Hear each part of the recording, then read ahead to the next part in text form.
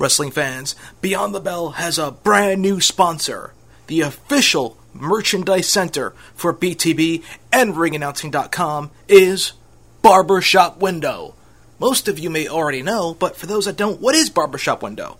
They love wrestling and they love t-shirts. So they combine the two to fulfill their goal, to create shirts that wrestling fans enjoy and would want to own and wouldn't be embarrassed to wear to a bar. New shirts are released every week, and all past shirts can be found in the overstock bin. So go to barbershopwindow.com, where they make wearing wrestling shirts cool again.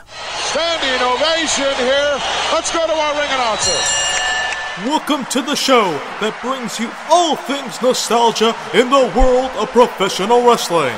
It is now time to go Beyond the Bell.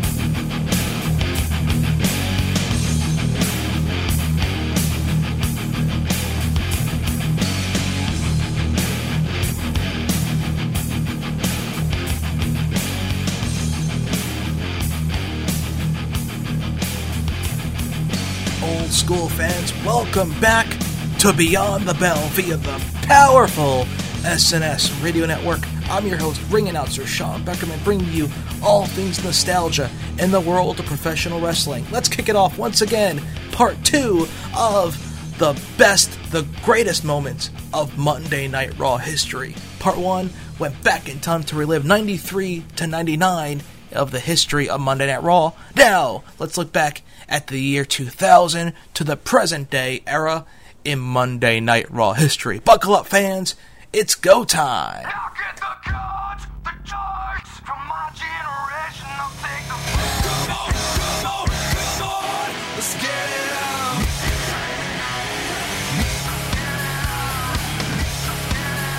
Get the loss, the money, we're in this together and through it all. They said that nothing's forever, and they refuse to see the change in me. Why won't they wake up?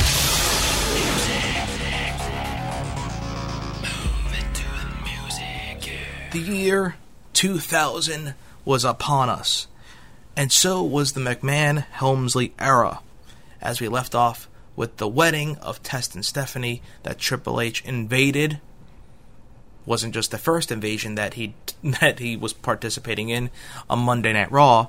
Nevertheless, the McMahon-Helmsley era was in full effect, full steam ahead, and on April 17th of the year 2000, we saw that power and the impact they played in the WWF.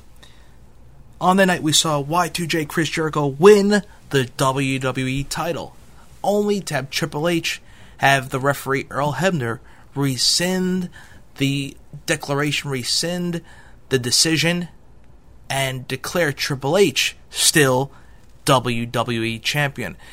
It will mark one of the most memorable moments because the fans went crazy for the Jericho win. They finally thought they saw Jericho win the big one, win the WWF Championship, only to have the dusty finish pulled out from under them and represent the title to Triple H, voiding any record book showing of Jericho winning the title that night. Jericho would not win the championship until approximately 2 years later. So when we look back at it, quite possibly they may have missed the boat with Jericho when they should have taken advantage of the popularity of Jericho at the time, but the office was not behind Jericho at that point. They still weren't sold by his in-ring work. But you cannot deny this moment was one of the most memorable in Raw history. March 26, 2001. Raw beats Nitro for good. If you tuned in to WCW Monday Nitro on this night, you saw Shane McMahon standing in the center of a WCW ring. Yes, you heard me right, fans. On Raw, Mr. McMahon stood glowing in front of a Cleveland crowd, bragging about his much-publicized purchase of WCW. But when the chairman signaled for the TV's feed to switch to Nitro, he was met with the familiar face, son Shane McMahon, who was revealed as the owner of WCW. The name on the contract to purchase WCW was in fact McMahon, but the first name was not Vince, it was Shane O'Mac. On this night, while not directly a victory for Mr. McMahon on TV, this night was a victory for World Wrestling Entertainment. One of the most monumental moments in the history, not just of Raw, but professional wrestling. A simulcast between Raw and Nitro. Shane McMahon is on Nitro. What in the hell is he doing? Shane McMahon showing up on Nitro was more shocking to me than Eric Bischoff showing up on Raw. What's up, Vince? That was a big surprise when Shane showed up on Nitro. No doubt about that. Your ego has gotten the best of you.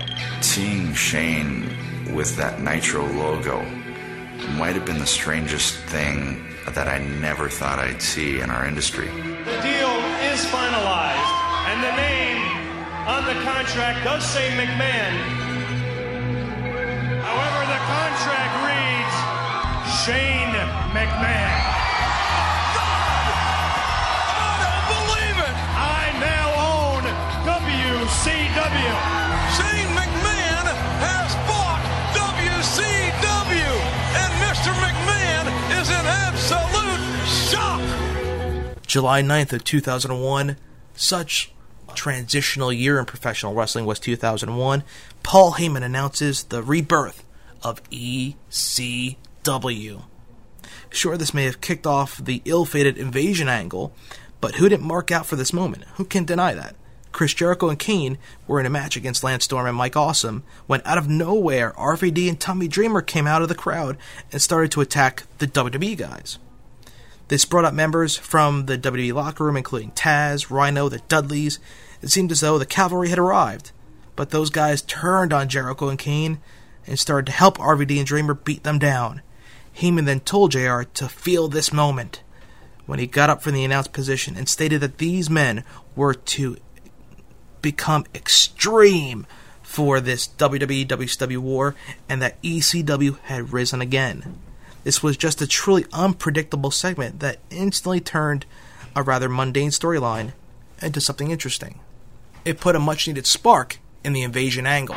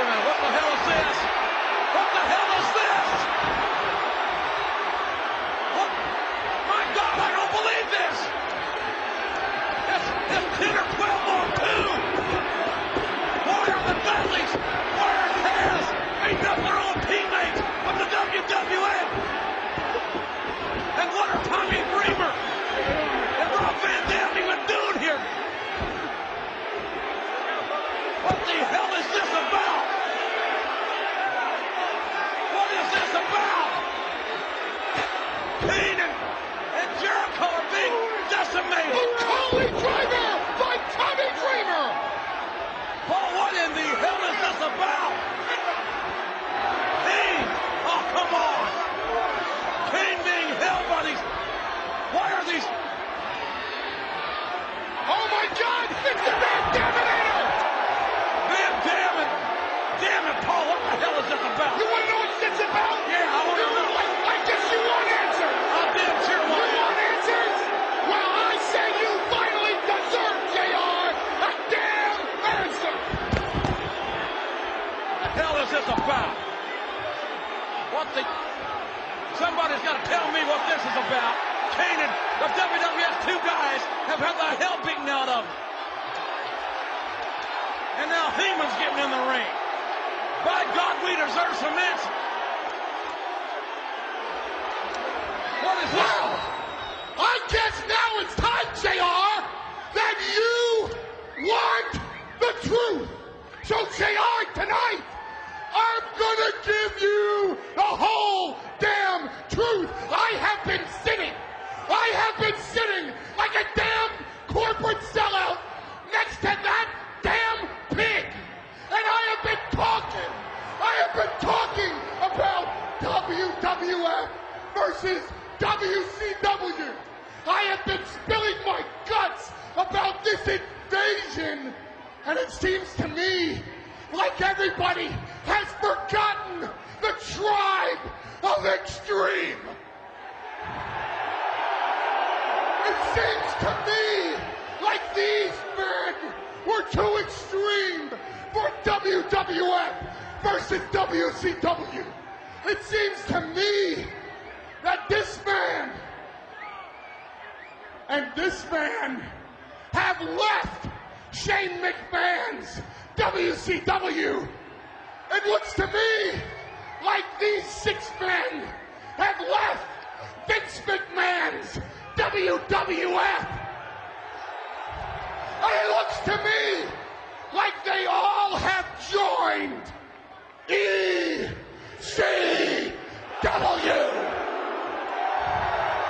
So Vince or Shane, anytime you guys want revenge, we'll take on the WWF. We'll take on WCW.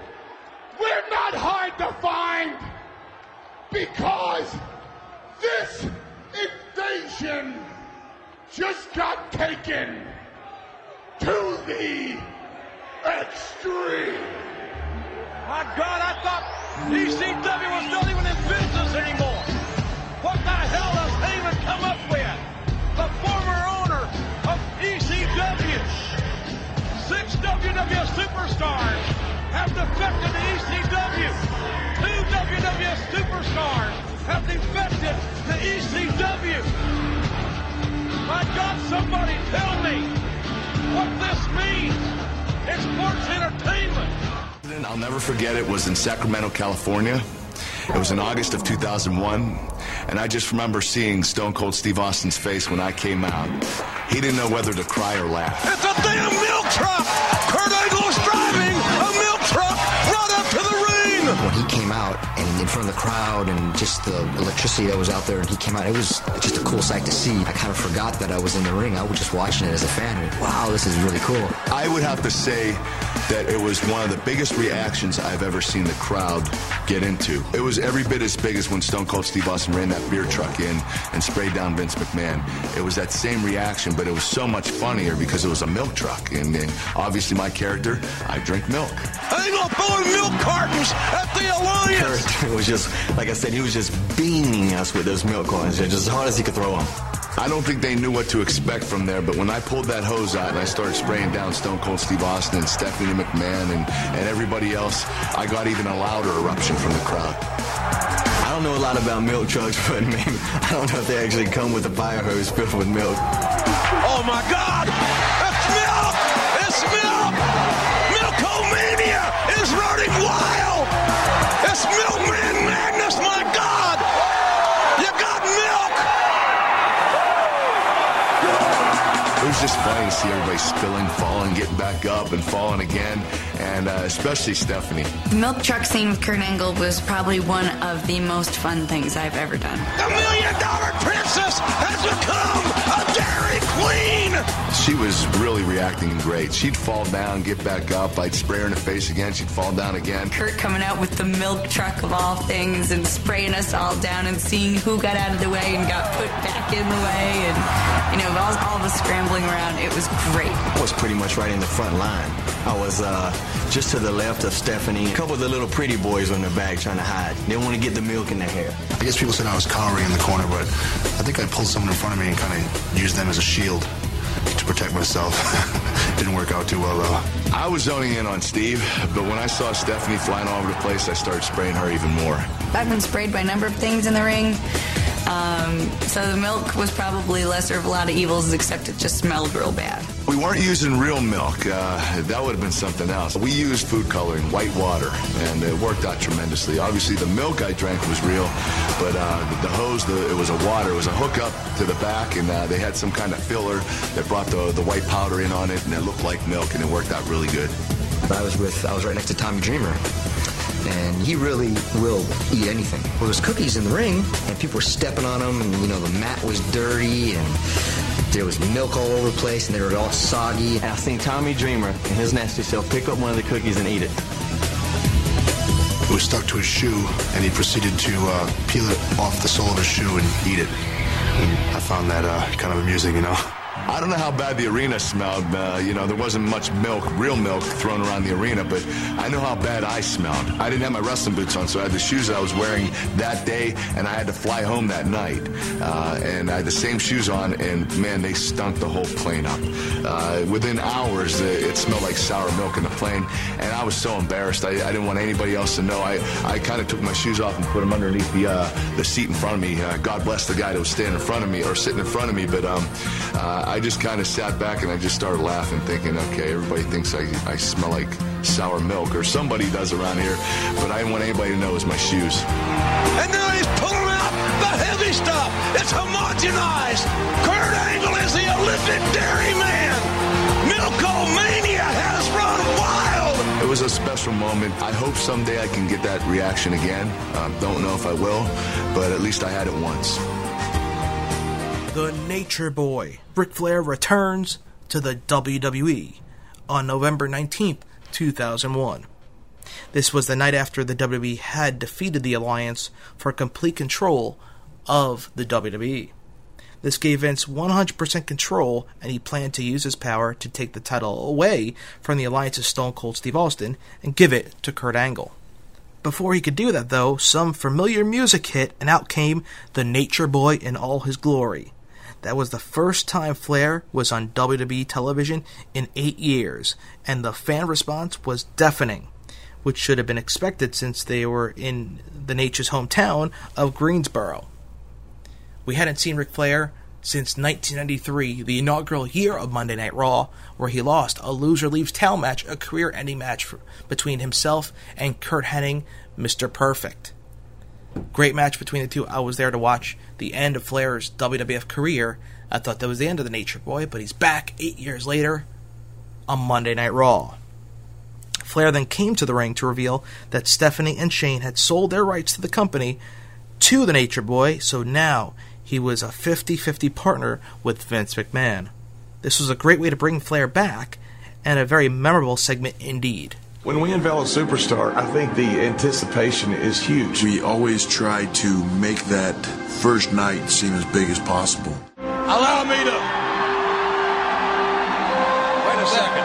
To me, it was the rebirth of the Nature Boy. It can't be what I think it could be. The people did have a religious experience. But it is! What? There's the Nature Boy! In 2002, we saw the invasion of the NWO. The New World Order was on Monday Night Raw. Hollywood Hogan and his New World Order buddies Scott Hall and Kevin Nash entered the WWF at the No Way Out pay-per-view on February 17th of 2002. The next night on Monday Night Raw, Hulk Hogan and The Rock shared the same ring in a magical moment. Both men talked smack at each other for a while and decided to fight each other at WrestleMania. The match was on. After shaking The Rock's hand, Hogan and his NWO buddies beat up The Rock.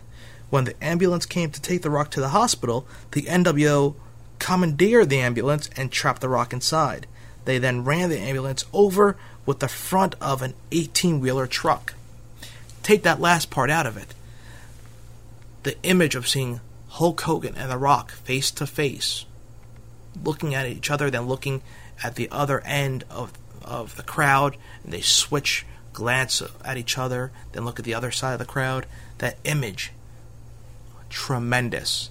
One of the most monumental images in the history of Raw. I know I've been saying that a lot over the past 2 episodes, but the image of those two looking at each other, just the possibility of the dream match between The Rock and Hogan was right before our eyes. There'll never, ever be a bigger star in the wrestling business than Hollywood Hulk Hogan. If you smile, Here comes the People's Champion. And listen to this ovation. It looks like wrestling's past about to meet wrestling's future.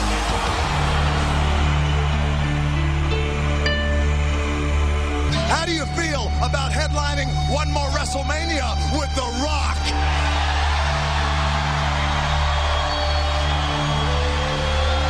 It's as if time has stood still. Yes or no? This is amazing. Look at Hogan staring The Rock down. Yes. Tears here looking for WrestleMania. Hogan, The Rock, one-on-one.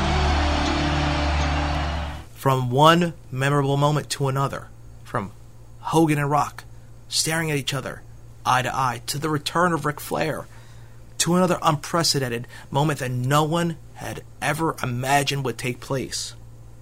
Mr. McMahon and Eric Bischoff hug on Monday Night Raw on July 15th of 2002. I was there. It was in New Jersey. I could not believe it. There's some feelings you get when you arrive in an arena. I've been over to over 450, 500 wrestling events. I have to actually do an exact count to see. I'll let you know, fans. Give me a couple weeks, I'll get the exact number. But I've been to so many events that you get a feel sometimes when you arrive in the arena if this is going to be an electric night or just another run-of-the-mill show. When I got to the arena that night, the Continental Airlines Arena at the time, before the Izod Center, I sat down in my chair, right before I think they were filming for Sunday Night Heat, and you got a sense that something was abuzz. You were feeling something was about to change. Professional wrestling as we knew it was going to change. There just was something I can't describe it. You just felt the electricity. Looking back at it, of course you could see why, but I knew something was going to happen that night. And in one of the most shocking Raw moments of all time, Mr. McMahon appeared on stage, hand in hand, with the devil himself, Eric Bischoff. In this completely surreal moment, the chairman announced that the former president of WCW would be the new general manager and face of Monday Night Raw. As they were splitting, of course, like we said, the GM of Raw, GM of SmackDown. As Vince McMahon and Ric Flair battle for control over the WWF. And once they split between controlling shows, Flair controlling Raw, Vince controlling SmackDown, then with Flair losing to McMahon a few weeks later, and thus controlling the WWF once again, they decided to keep the segregation and have a GM of Raw, a GM of SmackDown. So, this Raw GM was needed. And in front of a perplexed crowd and the Superstar locker room, I was shocked. Bischoff entered the ring to cut his first WWE promo. In spite of being Vince's former rival, Bischoff commended Mr. McMahon on beating WCW, and the duo ended the Freak Show with an uncomfortable embrace. They would hug and stop and hug again. A shocking moment in the history of Monday Night Raw.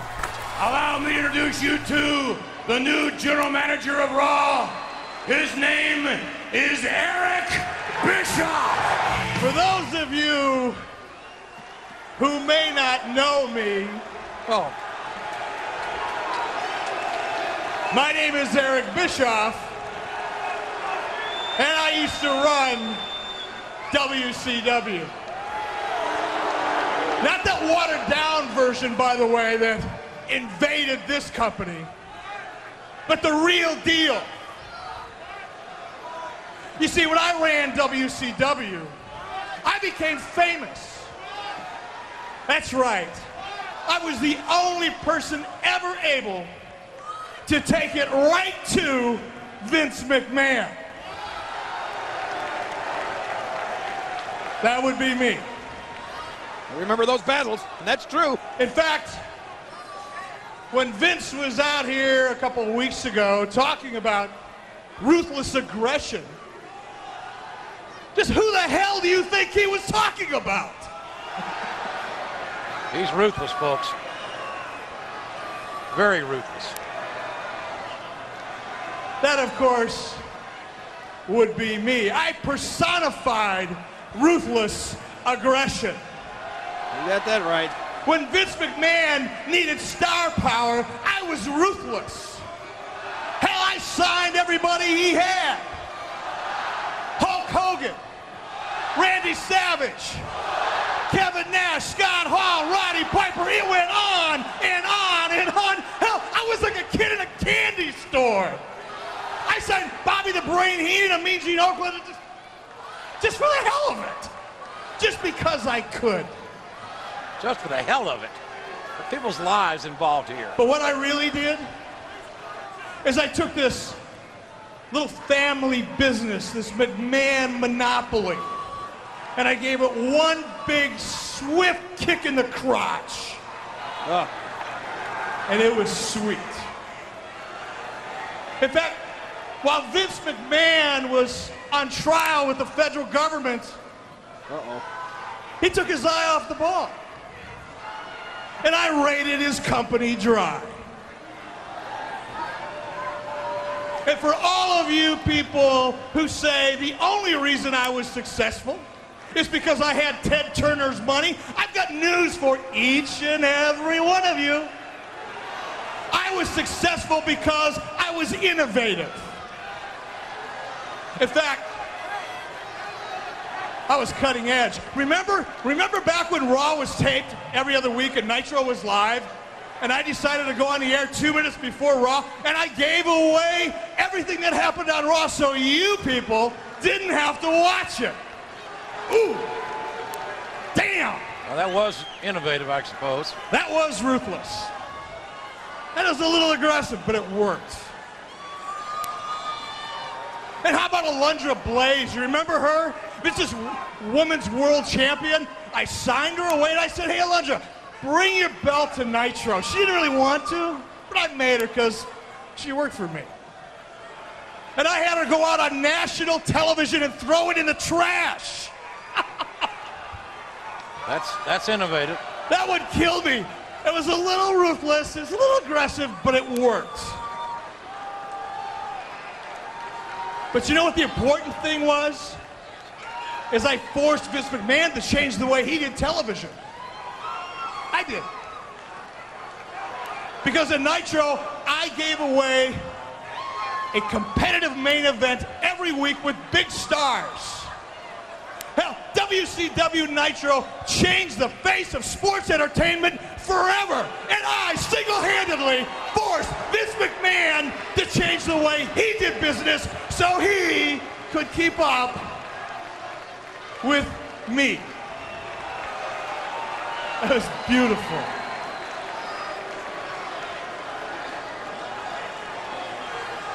Hey, remember when I created the NWO? Cutting edge, ruthless, aggressive. Not some stale retread. Jerry, this is surreal. It's a legend in his own mouth. Nitro beat Raw 84 weeks in a row. 84 weeks in a row, and I came this close. Can you see it? This close to putting this company out of business forever. And he's proud of it. Single-handedly.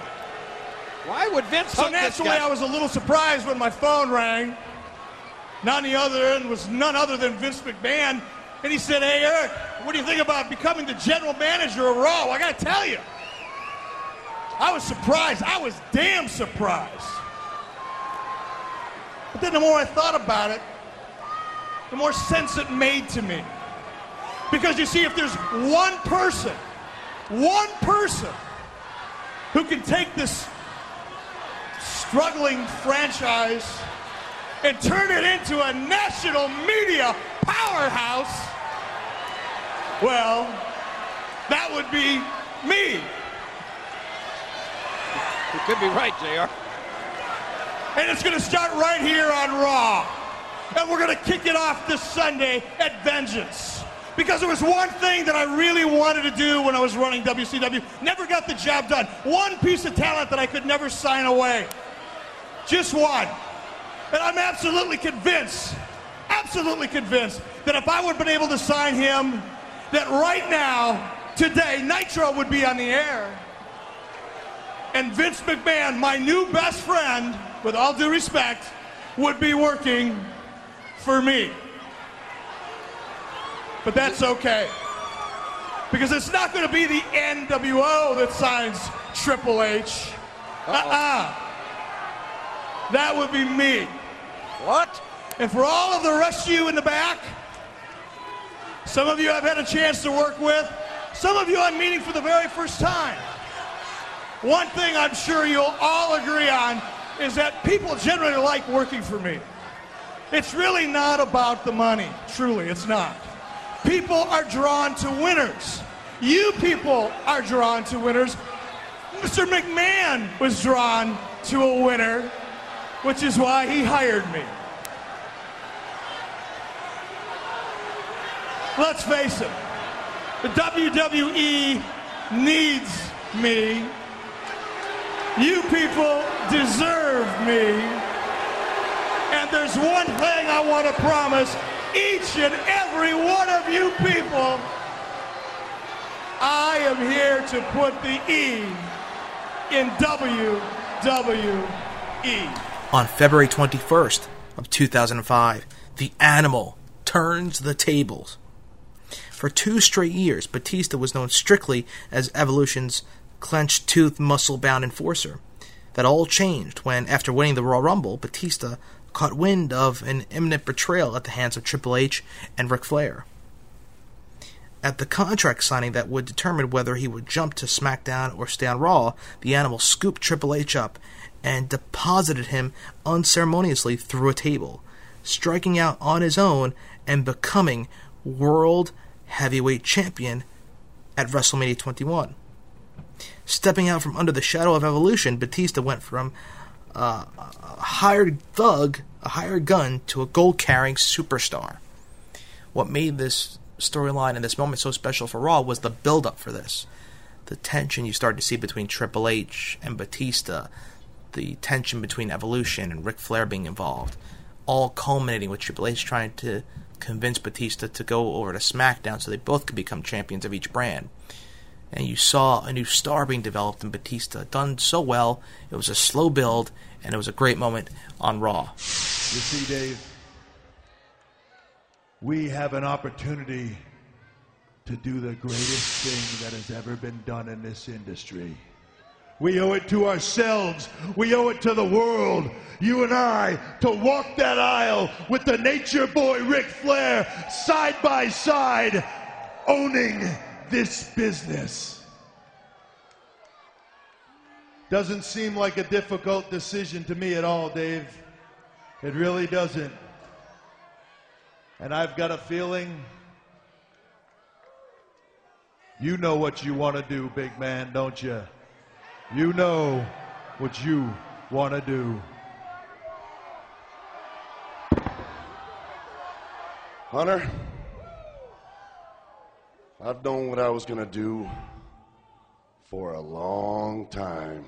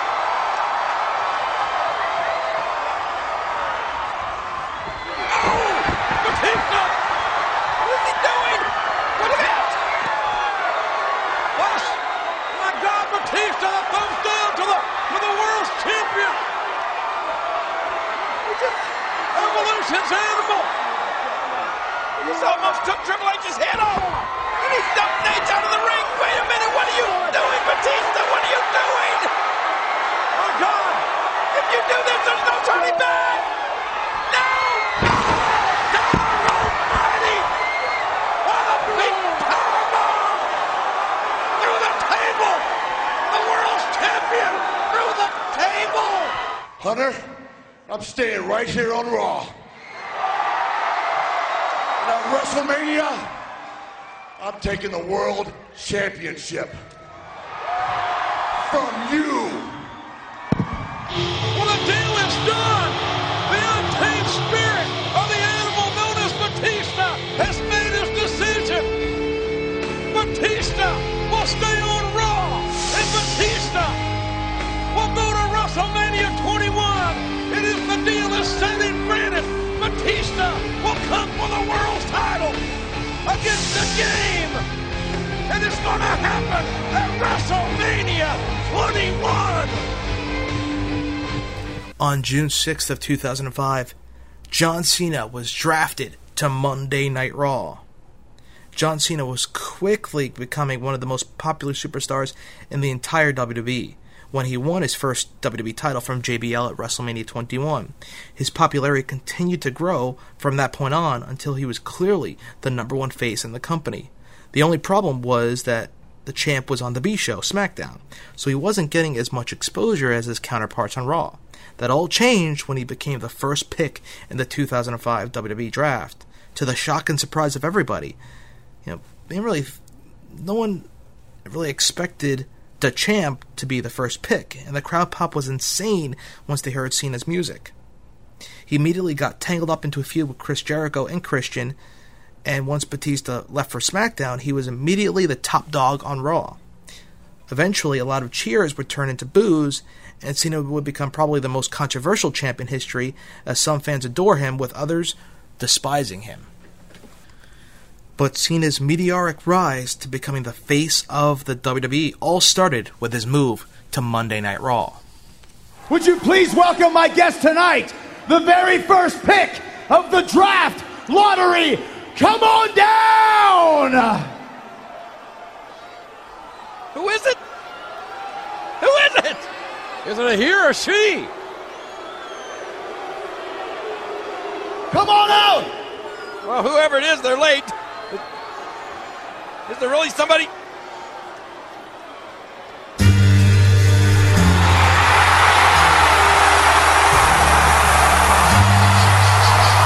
the hell? Oh my God! My God!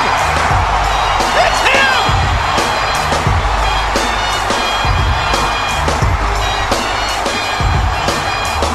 Look at these fans, King! On their feet! Absolutely electrified! I can't believe it myself! It's incredible!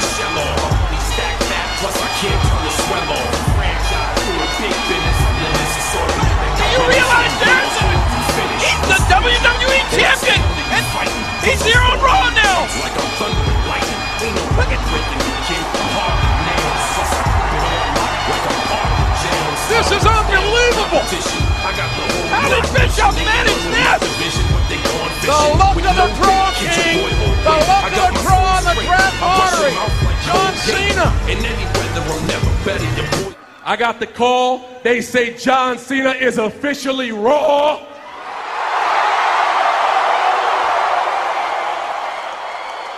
So I do it how they do it in St. Louis, baby. The champ is her.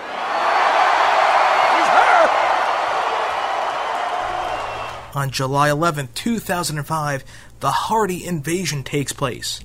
The love triangle between Edge, Lita, and Matt Hardy was so tawdry and so over the top that it could have come right out of a Telemundo soap opera or a graphic love novel. This bubbling stew of betrayals, women, and broken dreams finally boiled over at the Continental Airlines Arena, which, of course, I was present for at the same time. This is where, during a grudge match between Kane and Edge, a maniacal Matt Hardy stormed the ring and made his first appearance since being fired months prior.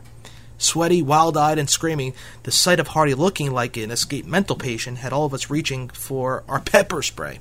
Now, the Raw wasn't too exciting, I think, at the time, if I remember back, but I remember this moment creating a buzz, and the fans chanting loudly for Hardy, Hardy. Another moment that, maybe because I was there, was monumental for Raw. And what made this segment even better is that what felt real because the storyline was based on real life, and it seemed as if Edge and Matt were taking very stiff shots at each other.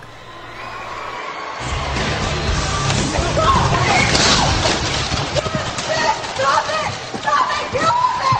Get off it! This is not the way to do this!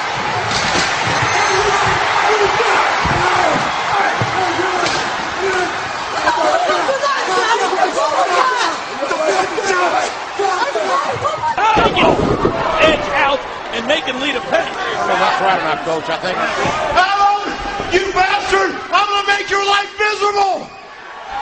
And Lita, you whore! I'm gonna make your life miserable too! And the WWE can kiss my ass!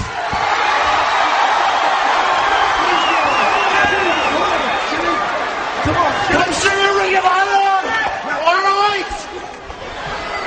WWE can kiss my ass! Are you ready? Yeah, you know this. You think you can tell us what to do? Huh? You think that you can tell us what to wear? You think that you're better? Well, you better get ready and bow to the masters. Bring it down. Degenerate into something full. We just got tired of doing what you told us to do, and that's a graceful. Yeah, that's the grace of the man. I said, break it down. Degeneration.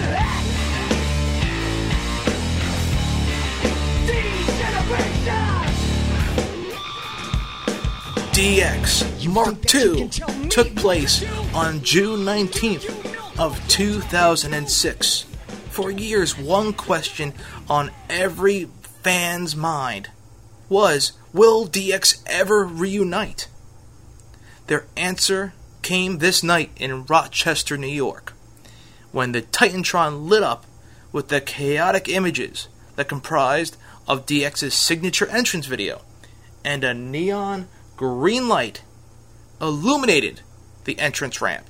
Clad in signature black tees and jeans and strutted out to a flurry of pyro, Triple H and Shawn Michaels took to the ring and celebrated the long overdue return of sports entertainment's most celebrated bad boys. The sophomore crew was back.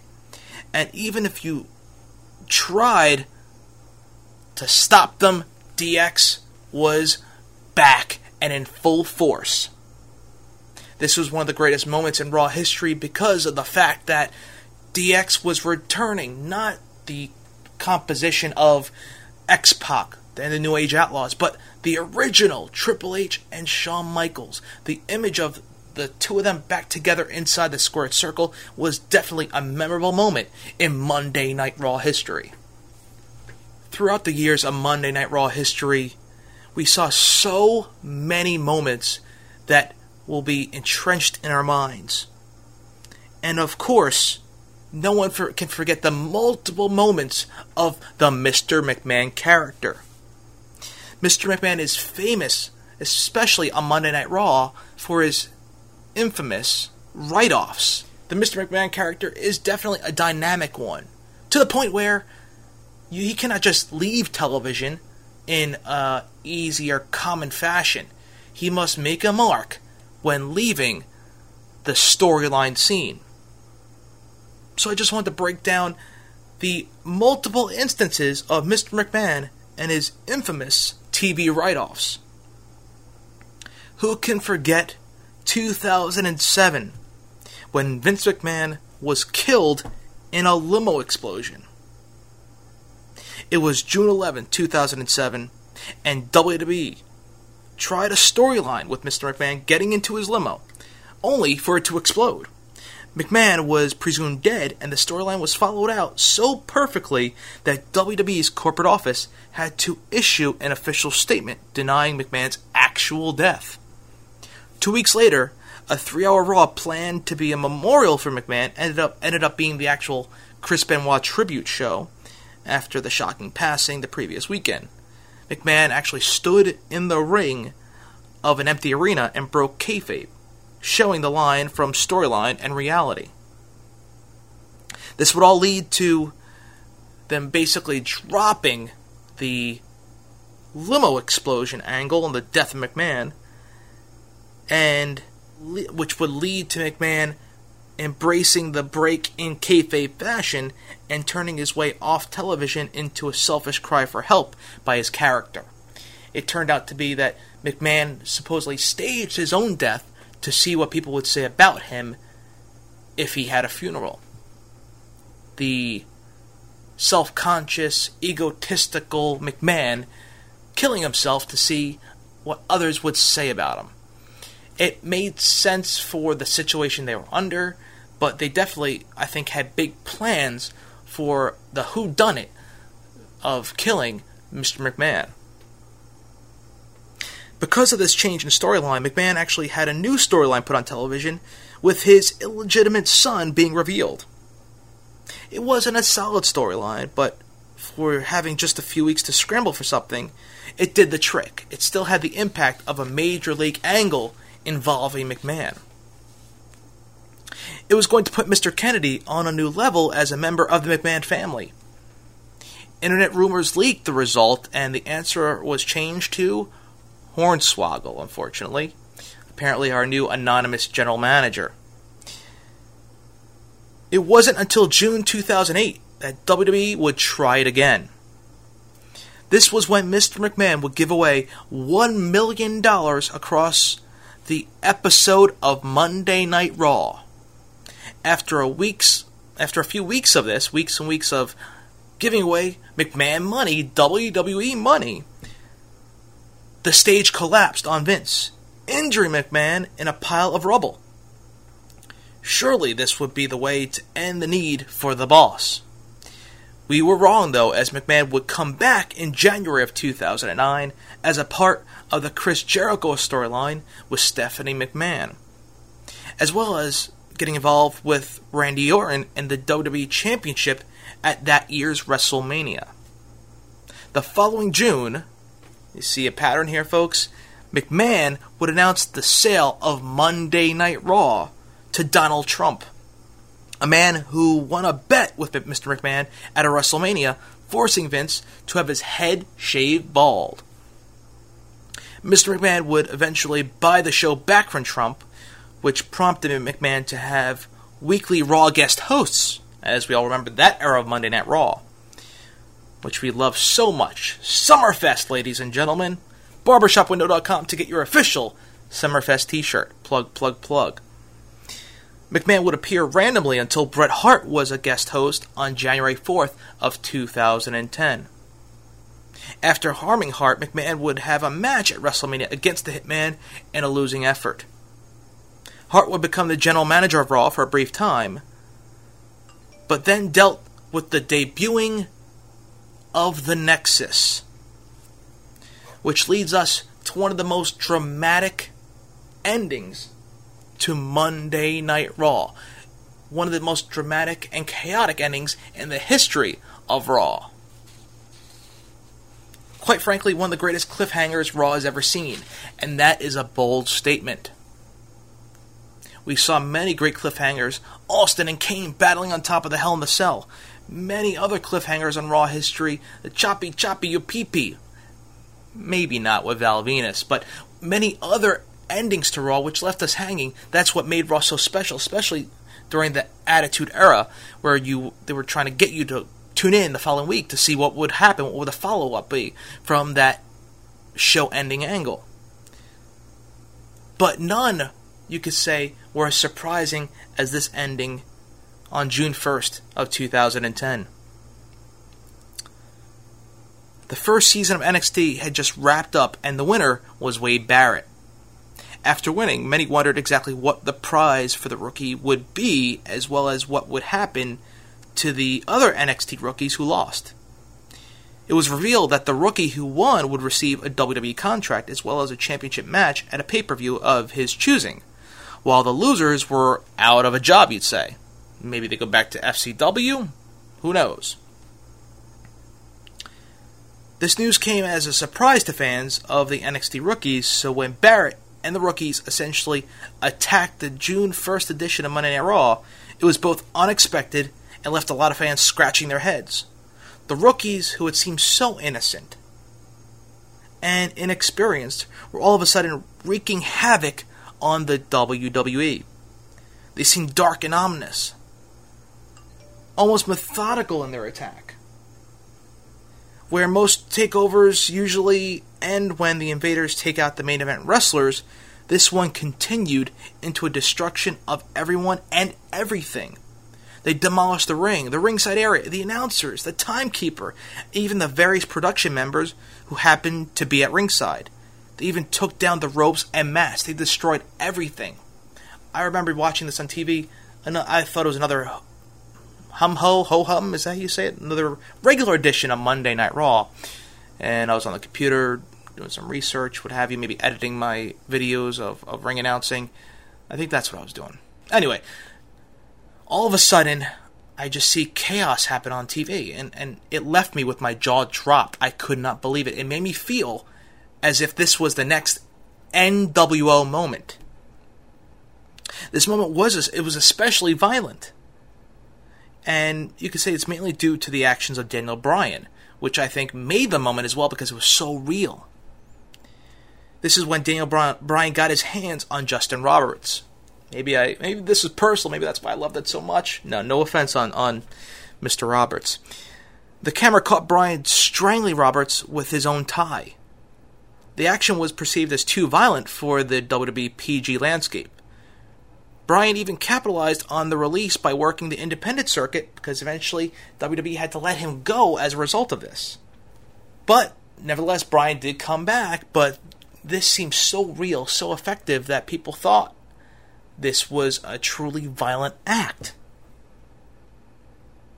As weeks went on, of course, the Nexus wreaked havoc on the WWE through random run-ins and backstage attacks on the whole WWE roster. They even attacked CM Punk, John Cena they demolished. But, of course, nothing was as dramatic as the Nexus attacking Mr. McMahon. This wraps around what we were just discussing, the write-offs of Mr. McMahon, to the point where the Nexus beat him so bad he was, quote-unquote, in a coma, which was shocking in itself. On June 22nd is when we saw the Nexus destroy Mr. McMahon. And he was out for an indefinite period of time until we saw that quote-unquote dream angle to where he woke up from his coma during the end of Linda's campaign. Of course, we saw McMahon sporadically come back and forth in the WWE. Of course, we saw him make his way back to the TV screen in response to the famous CM Punk shoot promo, which kind of led to another write-off of the Mr. McMahon character, to where Triple H came out to relieve Mr. McMahon of his duties as CEO of WWE, in turn making Triple H his successor and the brand new COO. But we still see Mr. McMahon back on TV, but they don't really describe his role. He's just the boss.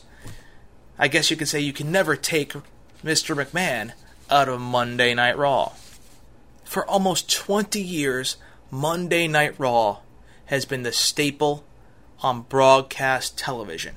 1,000 episodes and counting for one of the greatest professional wrestling shows of all time. Regardless of the quality at times, no one can deny the success that the WWE, the WWF, and Monday Night Raw has had. So as we wrap things up, I want to look back at some of the most emotional moments in Monday Night Raw history. We saw many farewell speeches, many retirements on Raw, some which would result in them coming back, some to where we never see them again, some that we're still waiting to return. But here are a few moments that will be embedded in our minds as one of the most emotional moments in Raw history. Who can forget? Raw is Owen. I know a lot of you must have been wondering from the last episode of Beyond the Bell where we discussed the greatest moments from 93 to 99, we missed a certain show that was one of the most memorable.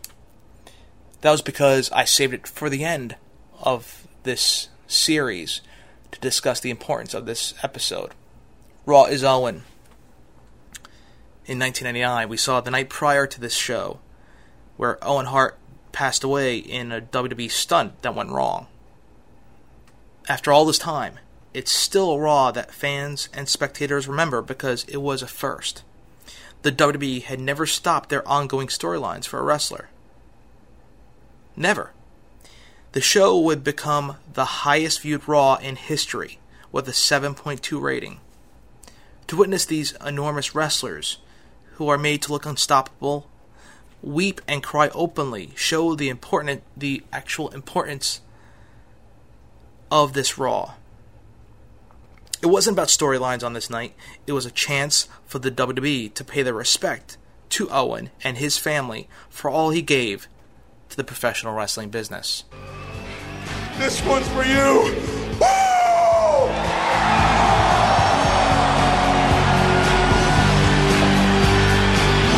Ladies and gentlemen, when we come back, it'll be a knockdown to drag-out tag team matchup. But still to come, Stone Cold Steve Austin, the former champion. In this business,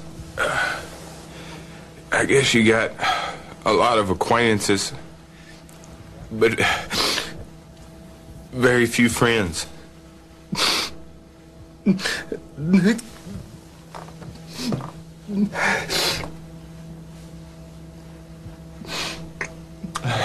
And Owen, he was one of those friends. And there's a lot of funny stories, his personality, the things he used to do. And I've told my wife a bunch of times over the last couple of months that I've been with Owen on the road. I see Owen more than I see her, my little girl. And he said the same thing. And now that he's not here, it's you look at it almost selfishly that I don't have my buddy and my friend with me anymore. I know Owen's in a better place, laughing and cutting up.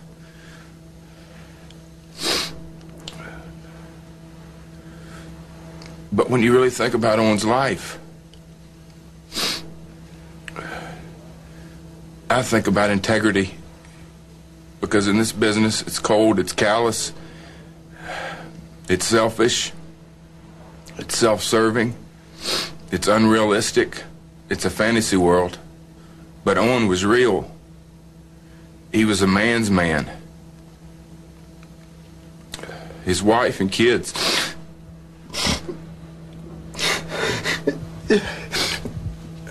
Three of the luckiest people in the world.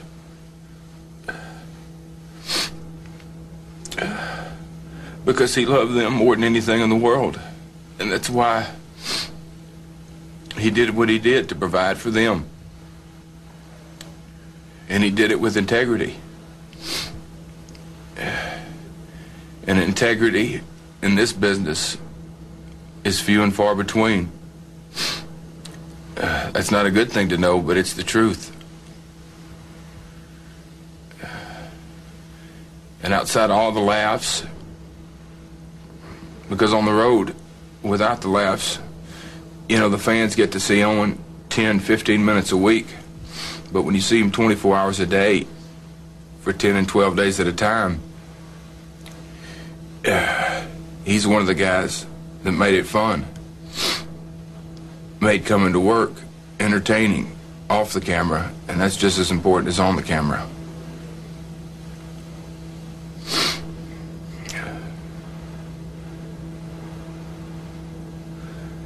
Owen.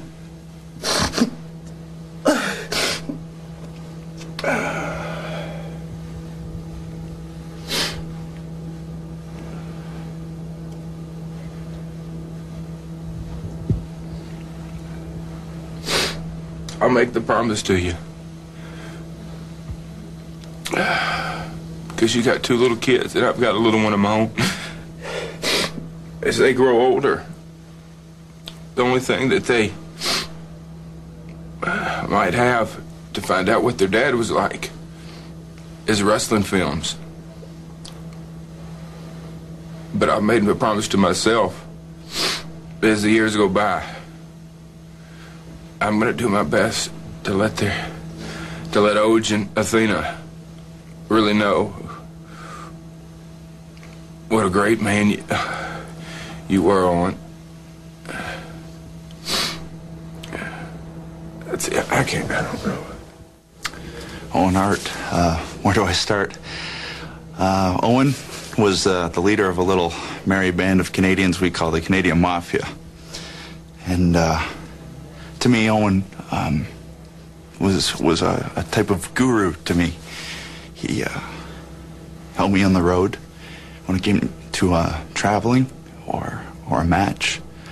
But the thing I remember most about Owen Hart is his ability to make me and anyone else laugh.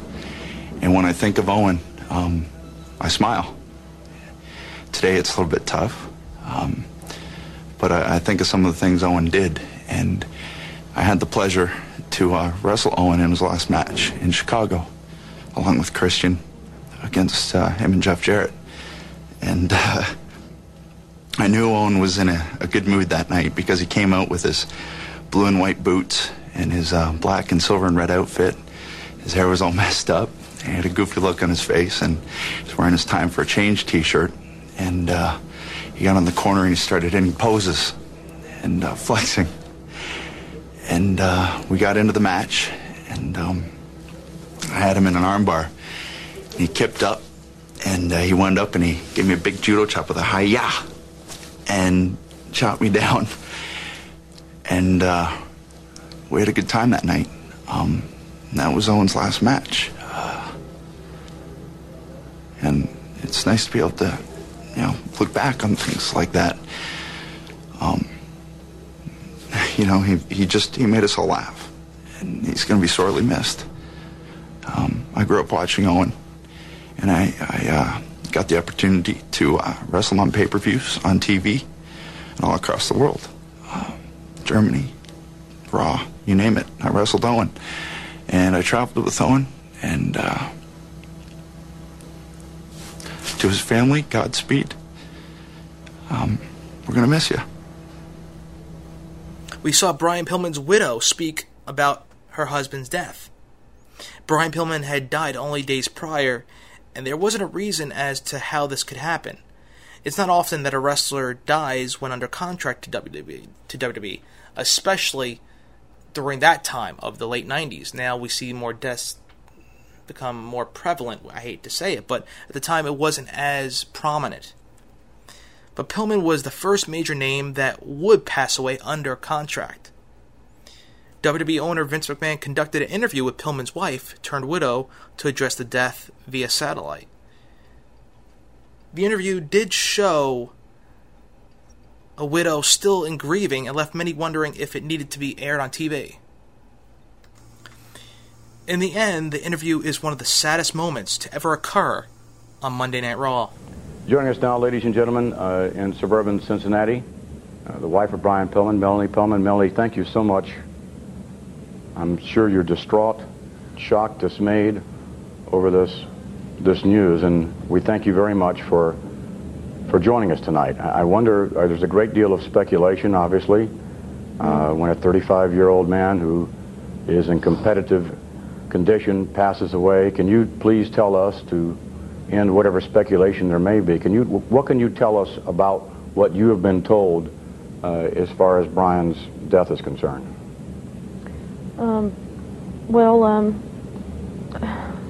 Apparently there was a problem with his heart, and apparently his heart was put under a lot of stress for some reason, and I can't really, tell you for sure what that reason was, but it was apparent heart attack in his sleep, and until the tests all are back, it's kind of inconclusive right now, but apparently his heart was under a lot of stress. There was some speculation last night when we spoke. Brian, because of his injuries, has had to take a great deal of prescribed medicine. There was some speculation that he may have taken too much, if in fact that is proven to be the case, which it is yet to be, is there anything that you would want to say to aspiring athletes who do get hurt and have to resort to prescribed medication, painkillers? Well, Vince, I can't comment on whether that, I know that my husband, well, not only was he an athlete, but he was involved in a car accident too, and he had extensive injuries from that. And, yes. And then after the accident, it was a lot harder for him. But I think all athletes, to a degree, experience a reliance on pain medicine. And I knew it was just a matter of time before it happened to someone. And fortunately, it was my husband. And I just want everyone to know that I hope it's a wake-up call to some of you, because it could be your husband next, or it could be you, and you don't want to leave behind a bunch of orphans like my husband did. Melanie, how are the children taking this news, and do they understand? Well, a 4-year-old doesn't understand it. That's little Brian. He doesn't understand why Daddy's not coming home. But Brittany understands, because she's my adopted child, and she's the biological child of my husband and another woman, and that woman killed herself 2 years ago. So Brittany's lost her mom and her dad, biological. And, she just screamed for about 15 minutes. And I don't know, Vince. It's hard. It's really hard. But I'm doing... Have you had any opportunity to think about what you, now as a single parent, will do to support your 5 children? Vince, I don't even really know what day it is, So I don't know what I'm going to do. But I know that the outpouring of support that I've gotten from the fans and from the company is helping me go on. I mean, just everyone's calling, and the fans and on the internet, and people are just supporting me all around. But as far as what I'll do after this is over, I don't know. I don't even know, Vince. I don't know. How would you like for Brian to be remembered by WWF fans and fans all over the world? Vince, I would like Brian to be remembered as just one of the most compassionate and loving men ever, and the greatest father in the world, the best father in the world. And he also loved his business, Vince, and I guess you could say he lived for this business, and he died for this business. And I hope no one else has to die. Melanie, we thank you very much for joining us tonight, and yes, thanks. On behalf of the WWF and its fans and its superstars, you have our heartfelt condolences. Thank you again. Thank you, Vince. And now, ladies and gentlemen, we have a video tribute we would like to present. Brian Pillman was a very special person. Tribute to the troops. There is not one tribute to the troops that you could say stands out, as everyone was as equally as important as the last. Maybe the first, you could say, because it was the inaugural show dedicated to our troops.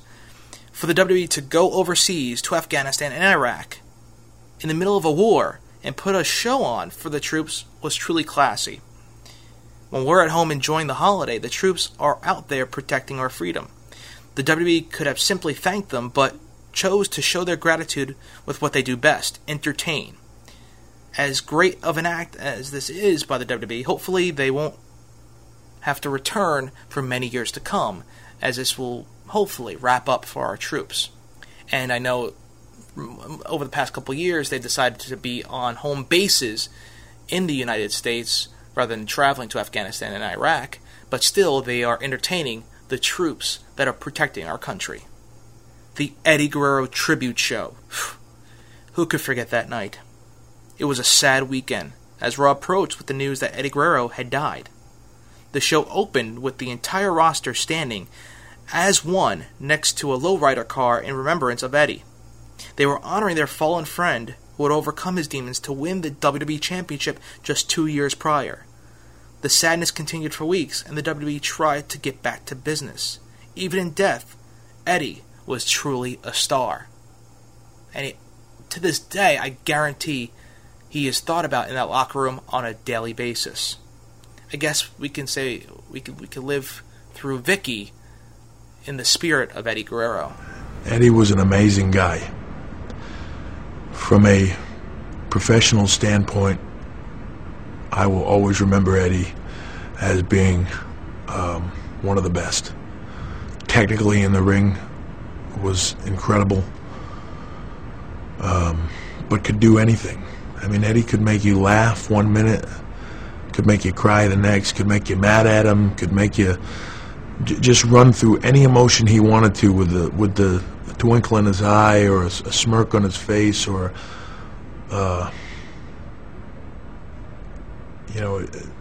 just the little things. He was just a phenomenal talent in every way. Personally,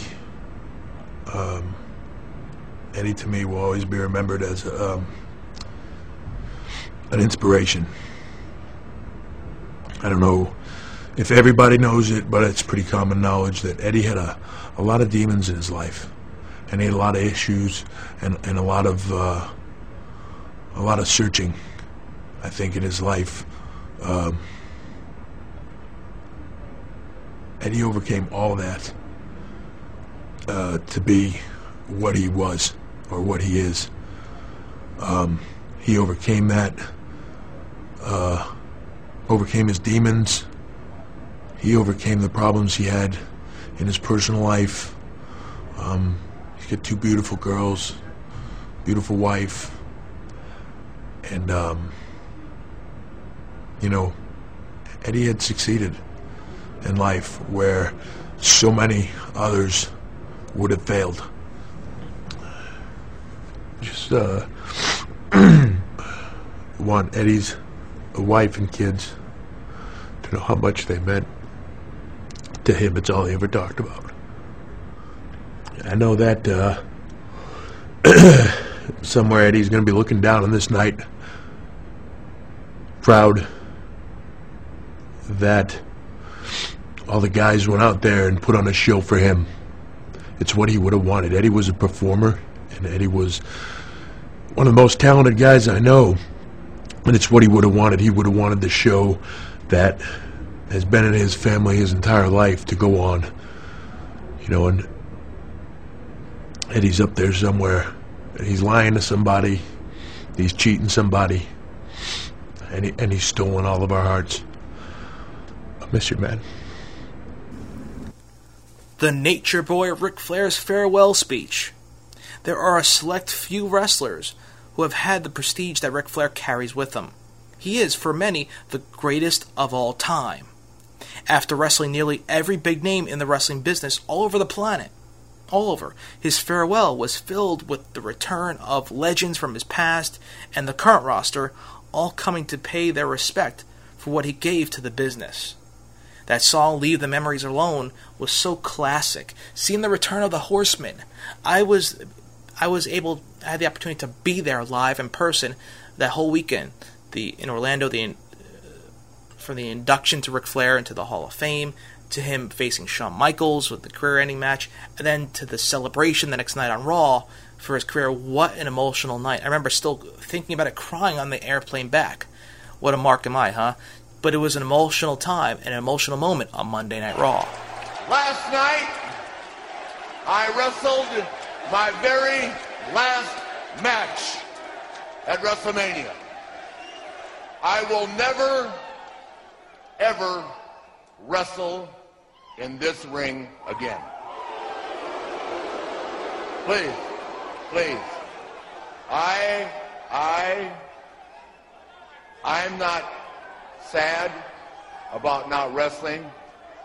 You shouldn't be sad about the fact that you're not going to see me out here. You should rejoice in the fact that I have had the greatest wrestling career in the history of pro wrestling.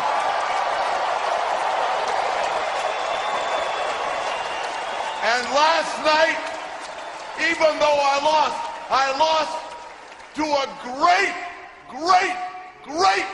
wrestler and a better man. Truth. Rejoice in the fact that I have wrestled in front of more fans, raised more hell, had more fun, and loved all of you every day of my life. I swear to God, I've been teared up all day long with the thought of not being able to come out here anymore, but I'm off. I'm off. And I'm in a good place. And I love you. Please, let me say to you, I want to thank you for the memories. Thank you for the support. And most of all, thank you all for making me who I am today. Woo! Woo! Woo!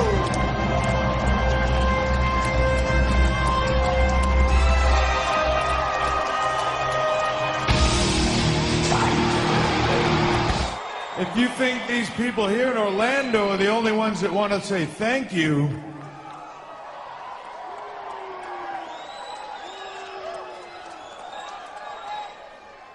if you think that the millions of people watching on TV are the only ones that want to say thank you,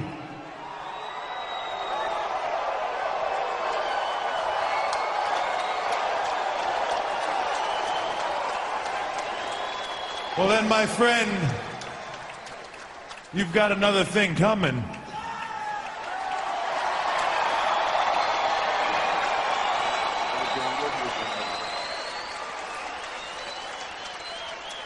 Because I had to come out here and I had to tell you something from the bottom of my heart.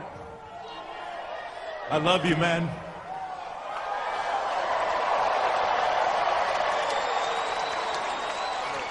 And thank you. Thank you.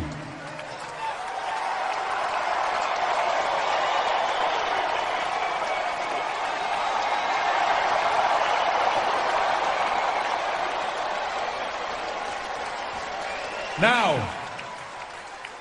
that takes care of me, but there are a few other people that wanted to say a thank you too, and this one group of guys I started talking to earlier today, and it's the craziest thing, because ever since I talked to them, my hand's been cramping up like this.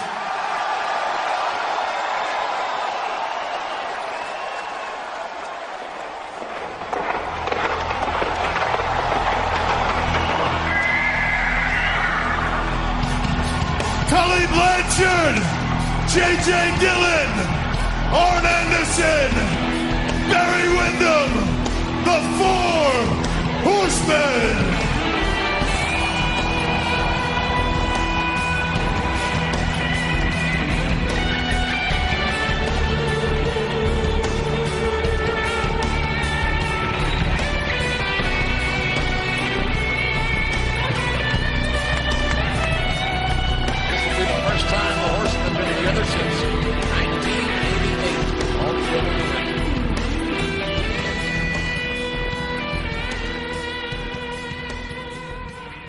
And then a couple years later, we saw the farewell speech of the man that retired the Nature Boy Ric Flair, the Heartbreak Kid, Shawn Michaels. He lost the night before at WrestleMania 26 and, per the stipulation of the match, had to retire. Michaels said he didn't really know what he was going to say, but thanked several key people along the way. He thanked his best friend Triple H for never leaving his side when times were tough, which Michaels admitted he had plenty of. He would go on to thank Vince McMahon and Bret Hart for dealing with him during these low moments in his career. Michaels will be remembered as one of the greatest wrestlers of the WWE in its entire history, despite his earlier years, you could say, when he was disliked by the roster. You know, when I was 19 years old, I started doing this stuff, and at 23, I started coming in to each and every one of your homes every week. And the idea of now being 44 and, I don't know, not coming into your homes on that TV set every week is going to be a little tough to get used to.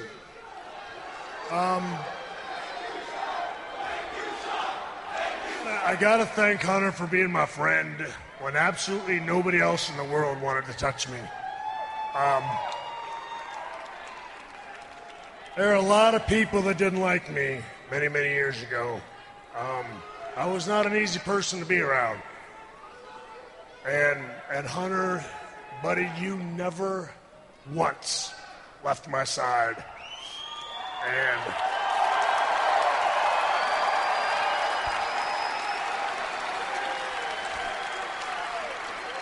you know, in this line of work, I mean, it's a tough line of work, and everybody talks about how it's tough to have real friendships, and it is. But I tell you, Hunter, I thank you so much for the real friendship that I have been able to share with you for the last 16 years.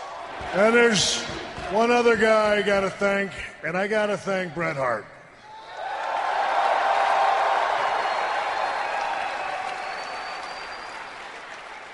I cannot tell you how much back in the 90s I drove that poor guy crazy. And everything he's ever said about me, you know, he had every right to say it. And I want to thank him for forgiving me, for understanding, accepting, and believing that I knew that I made the mistakes, I was changed, and I would forever honor his friendship if he'd ever take the chance and give it back to me. And I thank him for giving me that opportunity. I thank you all so much for giving me the honor and the privilege to come out here and let me show off in front of you every night of my life. This is how we started, and this is how we're going to end. Ladies and gentlemen, the Heartbreak Kid, Shawn Michaels, has left the building. Shawn Michaels and Bret Hart bury the hatchet on Monday Night Raw. The Montreal Screwjob will forever be remembered as one of the most controversial moments in wrestling history. Bret Hart was double-crossed after all the years he put into the wrestling business by his boss, Mr. McMahon, or should we say Vince McMahon at the time, and enemy Shawn Michaels. It would be 13 years until Hart would be in a WWE ring again. He called out Michaels, and the two hugged out their differences, seemingly ending the years of hatred. As Hart forgave Michaels, it was a surreal moment, since some were never sure if Hart would ever return to the WWE. That moment alone, when his music hit and we saw the image of Bret Hart on Raw, who would have ever thought from 1997 that Bret will be back on WWE television? And the moment of the two hugging and embracing and burying the hatchet was one of the greatest moments in Raw history. And then last year, we saw the sudden announcement, the shocking announcement of the Rated R Superstar Edge retiring. It seemed like a normal edition of Raw, until Edge stated that he was forced to retire and relinquish his World Heavyweight Championship. We were skeptical, it all seemed like a storyline, but Edge's emotions made one think this was legit. After the announcement, he was welcomed by the wrestlers in the back with a standing ovation. It was real. And at 37 years old, his career was done. The audience was shocked, people crying, as one of the most popular entertainers had to hang up the wrestling boots, hang up his tights, far too early. A lot of people think that the WWE doesn't hurt. That what we do, maybe it's done with smoke and mirrors, and I wish that were true. But anybody in that locker room, anybody who has ever stepped foot in here, laced up a pair of boots, they know that's not the case. Which brings me to what I'm about to tell you. 8 years ago, I broke my neck. I had spinal fusion surgery, which means they move your throat over, they put a plate in there and screws, and it's really in-depth surgery. But because of that surgery, I knew that I was wrestling on borrowed time from that point on.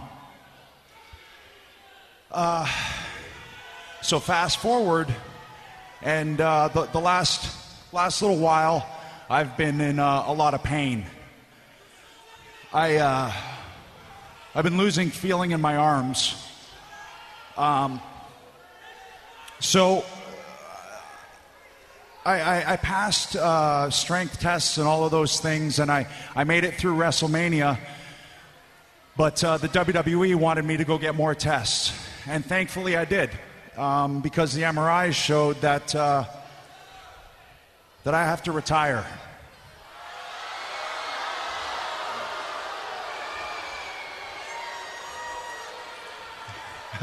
I mean, trust me, it's not my choice. The doctors have told me that I got no choice. And thankfully they found out, because I'm not going to end up in a wheelchair now.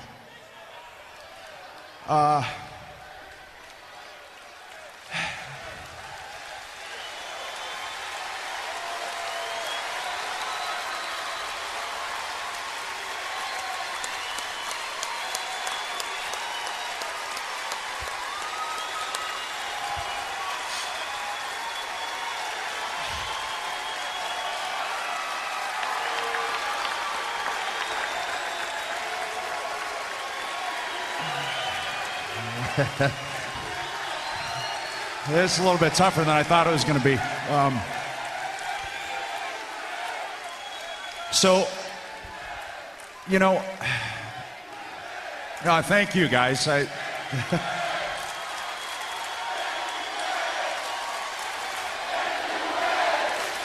show of respect for this young man.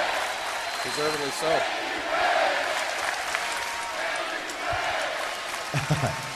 Well, I tell you, this has been an emotional roller coaster of a week for me, and I'm not going to lie, I felt sorry for myself. Until I talked to Christian, and for those of you who don't know, Christian has been my best friend for 27 years. And you see, I was angry. I was angry at myself. I was angry at my body, because I felt like there's a lot of people in this company that depend on me, and I felt like I was letting them down. I felt like I was letting you guys down. But then, you know, I was upset too, because I didn't feel like I was ending this on my terms. But he reminded me that I've competed my whole career on my terms.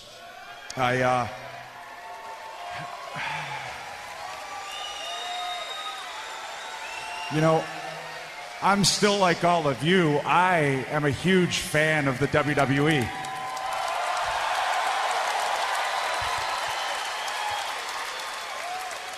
Every month, Christian and I would go to Maple Leaf Gardens, and we would watch all of our favorites. We would watch the Legion of Doom. We'd watch Demolition. We'd watch Hulk Hogan. We'd watch all of them and just be enthralled. And then I went to WrestleMania 6, and I watched Hulk Hogan against the Ultimate Warrior, and I said, I'm doing this one day. And you know what? Fast forward a whole bunch of years, and I'm main eventing WrestleMania against The Undertaker. There's no way I ever would have dreamed of that. There's no way, if you told me when I was 11 years old that I would win more championships than anyone in the history of this company, no way I would have believed you.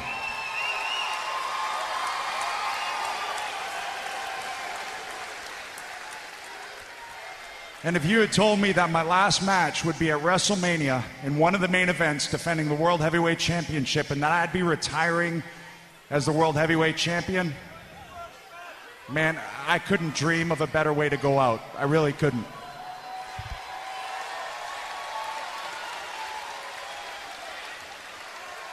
You know, I started in the WWE when I was 23. I mean, I've been doing this for 19 years, 14 of them with the WWE. My first match was May 10th, 1996 in Hamilton's Copps Coliseum. And I was 23 years old, and I feel like I've grown up in front of all of you. I feel like I've made a whole lot of mistakes in front of you. I've learned from them, and I've become a man in front of you.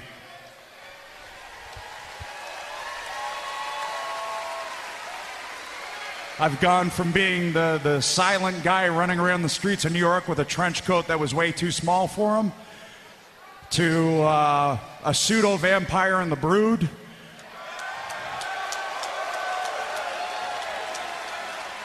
To one of the funny, goofy guys along with Christian posing for those with the benefit of those with flash photography.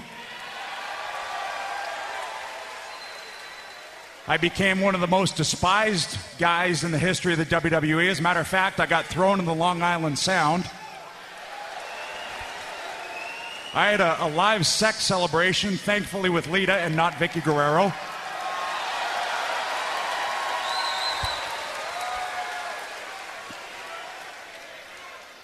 And I would hope that through it all, I've earned the respect of everyone in that locker room. And I hope that I've earned all of your respect.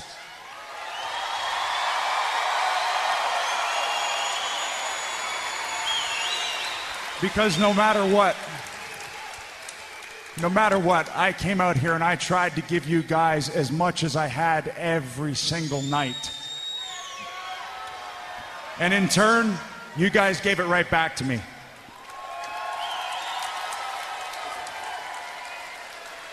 So, I'm going to miss all of this. All of it. I'm going to miss that reaction when I hear my music and I come out on the ramp.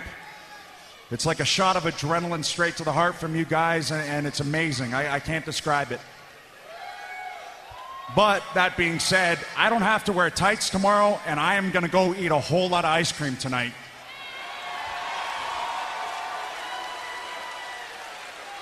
But if you asked me if I would do all of this again, all the way back from getting hired by JR, if you asked me if I'd travel all the roads, log all the miles, hop on all the flights, all the sleepless nights, all the surgeries, all of the injuries, the metal rods in my teeth, all of it. If you ask me if I'd do it again, in a heartbeat.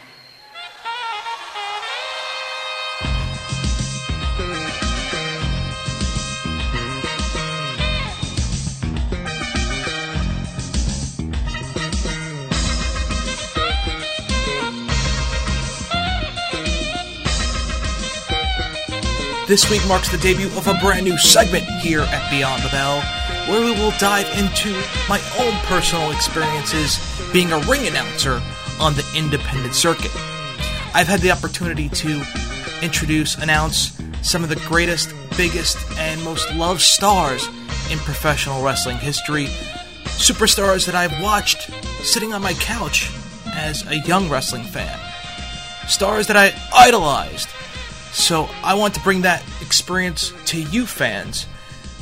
I know Colt Cabana has many stories on his podcast that people love to hear, so I want to bring more of a personal element to the Beyond the Bell podcast and just not talk about nostalgia wrestling. Sure, we all love our retro wrestling, but I also wanted to give a certain side of the host of Beyond the Bell, Sean Beckerman.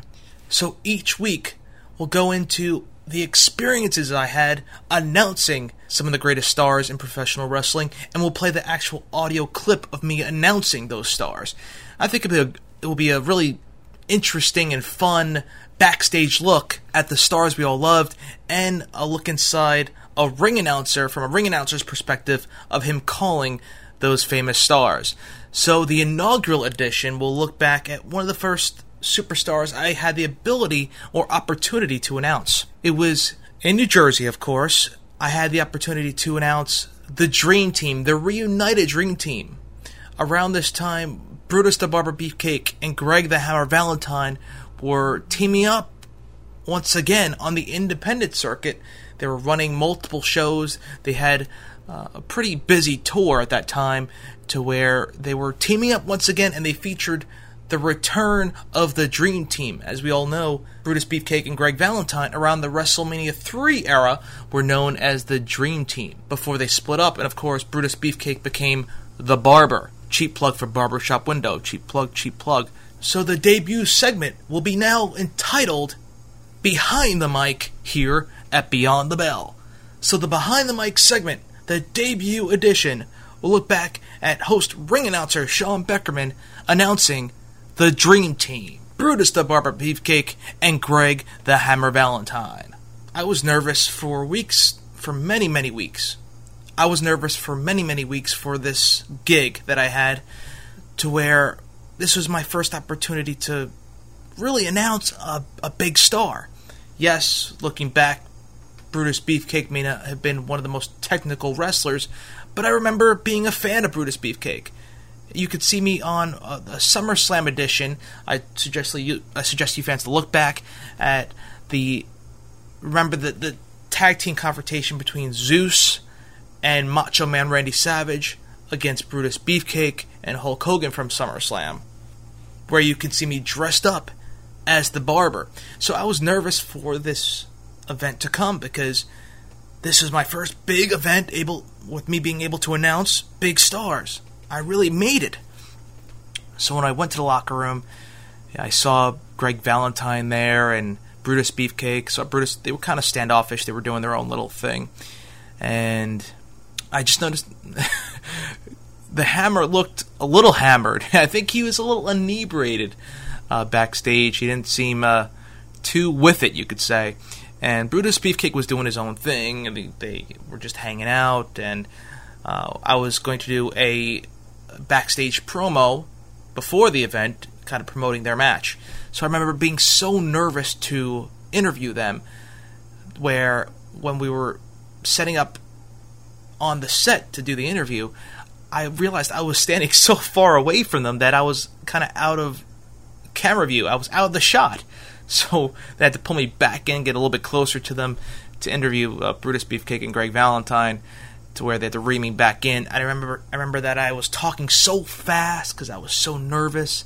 We had to do another take so I can calm down. It was a short, quick promo, but I remember just being so nervous.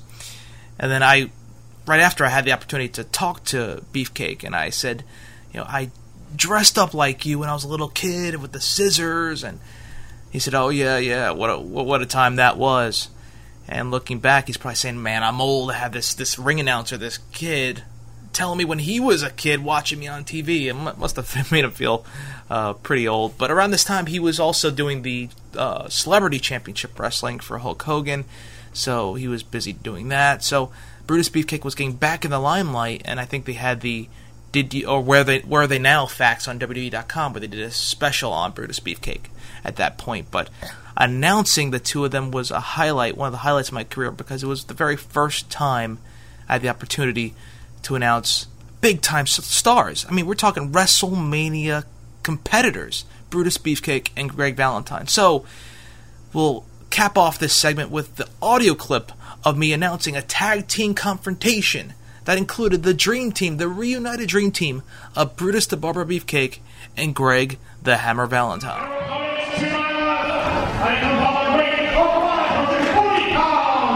The team of Brutus the Barber Beefcake and Greg the Hammer Valentine. This crowd is loving Brutus Beefcake and Greg Valentine. Remember, you could see all of the videos of these audio clips on my official YouTube site labeled Ring Announcing, as well as the official website for host and ring announcer Sean Beckerman at ringannouncing.com, where all of the audio and video clips of myself inside the squared circle announcing the stars can be seen under the YouTube section. Promotional consideration paid for by the following.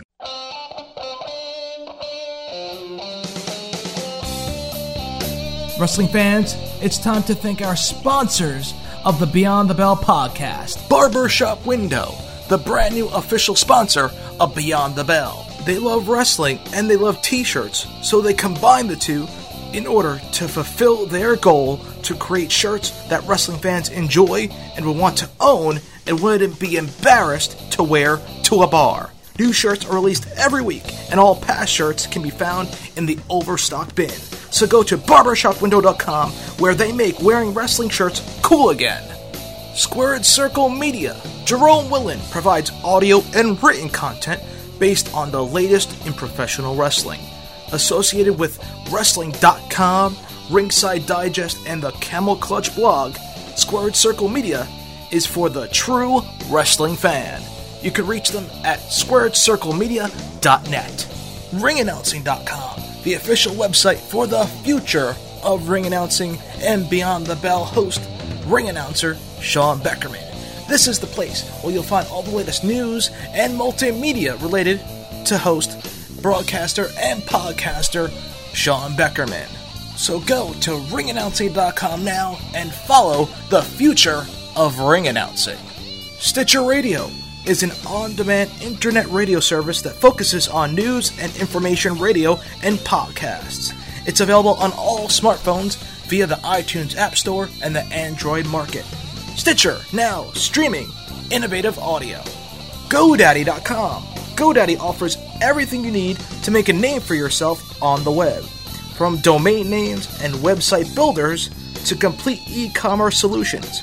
With more than 10.4 million customers and over 53 million domain names, GoDaddy is the leader in web development. SNSRadioNetwork.com is the home for all things related to professional wrestling, mixed martial arts, and video gaming. Catch the latest news on all three topics, as well as the trademark shows, including the Benchmark Show, Wrestling News Live, Sunday Night Showdown, Unplugged with JJ Sexay and Charles Shane, the Pro Wrestling Rewind, the Elite Force Podcast, Why, and of course, Beyond the Bell with host Sean Beckerman. SNSRadioNetwork.com is the place to go for all things related to wrestling, video gaming, and mixed martial arts. If you're not listening, you're not trying. If you are interested in becoming a sponsor of Beyond the Bell, email us at btbwrestling@gmail.com with the header Advertising. Join the Beyond the Bell revolution. It's go time! What can you say? 1,000 episodes of Monday Night Raw. Sure, there are plenty of other moments, tons of other moments that we ain't discuss, but with our time restraints, and we can do other themes. I am sure we'll have other themes at Beyond the Bell that will look back at specific moments of Raw, funniest moments, most dramatic, shocking. I'm sure there's plenty of themes we can create from 1,000 editions of Monday Night Raw. So these were just a snippet, a small part of the history of Monday Night Raw. The moments that we remember, these are personally one of the greatest moments in my mind in Monday Night Raw history. This two-part series showed us the funnier side of Raw, the dramatic side, the shocking, surprising side. This is what makes Raw one of the greatest shows, not just professional wrestling, shows of all time. Yes, there have been some poor shows, but no one can deny that it takes a lot of clout and a lot of stability in an organization to keep a show on for as long as Raw has been. Yes, you could say wrestling's different than a sitcom or a certain television show or a genre, but Raw, you cannot deny, will hold its place in television history. 1,000 episodes. And they're on their way for another 1,000. With the WWE Network coming about, who knows what the future will hold for Monday Night Raw? It could be on the WWE Network. Monday Night Raw is a staple in professional wrestling. Raw, wrestling, go together hand in hand. If you're a wrestler on the independent scene, and you want to be a part of the big time, you must make it to Raw. That's what everybody knows. TNA Impact Wrestling is a great organization, 10 years old. But Raw is going on 20 years old. 1,000 episodes. I was there at the World aka WWF New York, for the 15th anniversary of Monday Night Raw. When Eric Bischoff was there, they gave away those awards, the Ruckus Awards, I think they called them. Another moment in Raw history. And I thought, wow, 15 years on Monday Night Raw, what a moment, what an accomplishment. And I think now we're looking 20 years, 1,000 episodes in. Raw is wrestling. Fans, that will wrap things up for another edition of the Pro Wrestling Nostalgia Show, Beyond the Bell. Remember to like me on Facebook, follow me on Twitter at Sean Beckerman, listen to us archived at ringannouncing.com, SNSradionetwork.com, Stitcher Radio for all smartphones. Basically, if you're not listening, you're not trying to Beyond the Bell. We'll wrap things up with our old school theme of the week. Of course, we're talking about Monday Night Raw, so of course, it's a Monday Night Raw theme song.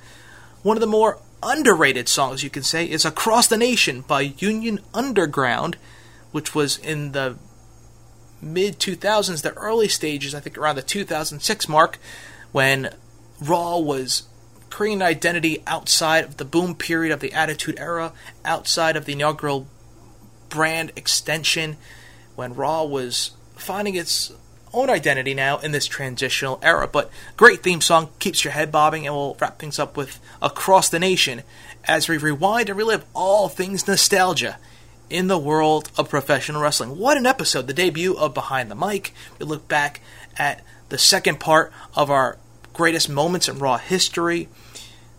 Only better and bigger things to come here at Beyond the Bell. So stay tuned for future programming, fans. WCW 101, WCCW Milestones, not to mention the Hulkamania Chronicles wrapping up, fans, which I'm excited to talk about. The return to the WWE for Hulk Hogan.